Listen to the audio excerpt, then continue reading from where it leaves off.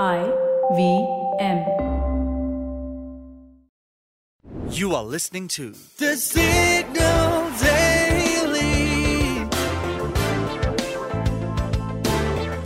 Brought to you by Front Page Studios.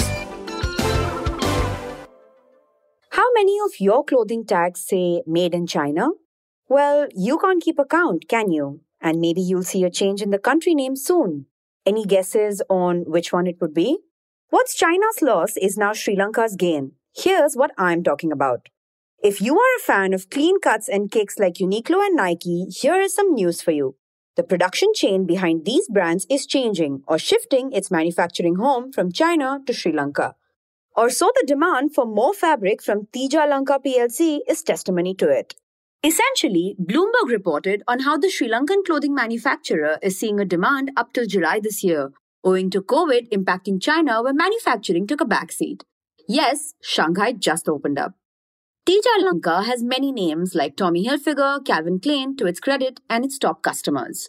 But within Sri Lanka, all is not well with its current economic crisis. And for its residents, buying branded clothes at this moment could certainly not be a priority. Sri Lankans are facing 13 hours of daily power cuts, medicine, food, and fuel shortages. Inflation has further accelerated to 39.1% as of May 1st, Bloomberg reported. Harshita P., director at Teja Lanka PLC, also said they are managing their manufacturing production by scaling up furthermore in Visakhapatnam. Retail sales are a struggle. It's a trickle-down from the slowdown of the US economy impacting the global supply chain. But carrying out operations is getting tricky for the manufacturing giant with dependency on generators, electricity prices likely to go up, and keep up with the production of 45 tons, that's 1.6 million ounces of fabric a day. Well, the Scroll reported that garment manufacturing makes for Sri Lanka's second biggest foreign exchange earner. It further said there are 300 factories making clothes for global brands. The manpower it employs is 350,000 people directly and 7 lakh indirectly. This also hence reflects in the industry's growth. To give perspective, here is what's happening in Sri Lanka's apparel export business. The Central Bank of Sri Lanka published a recent analysis stating that the country's apparel export was up by 11.6% with $1,360.6 million from Jan to March 2022 over $1,219.1 million. But as per a recent report by Thomson Reuters, women garment workers are at the receiving end of the economic crisis and halted pandemic recovery with long hours of work, low wages, and risky conditions. The low pay doesn't suffice for expensive home supplies and transportation. So while manufacturing demand increases, it is a battle for workers at a ground level. For the next few minutes, you are going to know a little more than you did yesterday from the world of technology, business, policy, and anything that leaves you with a food for thought. I am Farheen Khan, and here is the deep dive for 3rd June 2022. It's the end of the week, and also, to quote the Meta CEO Mark Zuckerberg, the end of an era at Facebook. By that, we mean that the company's COO, Sheryl Sandberg, is moving on after 14 years at the company.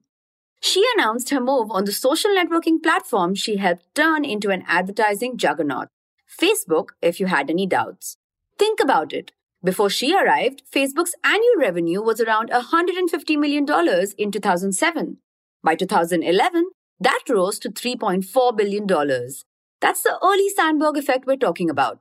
But Sandberg's journey is one of two halves. The glossy 1000x growth in the early days of the company coupled with a quiet, silent figure towards the end of it all. Soon after her announcement on Facebook, Sandberg told Bloomberg that she was now looking forward to more philanthropic work through her Lean-In Foundation and will continue to remain on Meta's board. Meta has already lined up her replacement in Javier Olivan, its chief growth officer.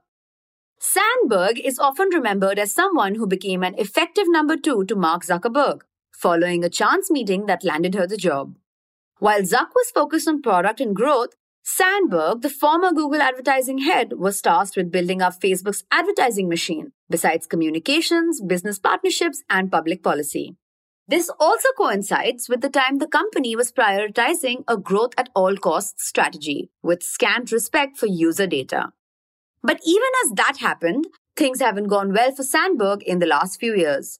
To that extent, it coincides with Facebook's dramatic fall in public perception post the 2016 presidential elections.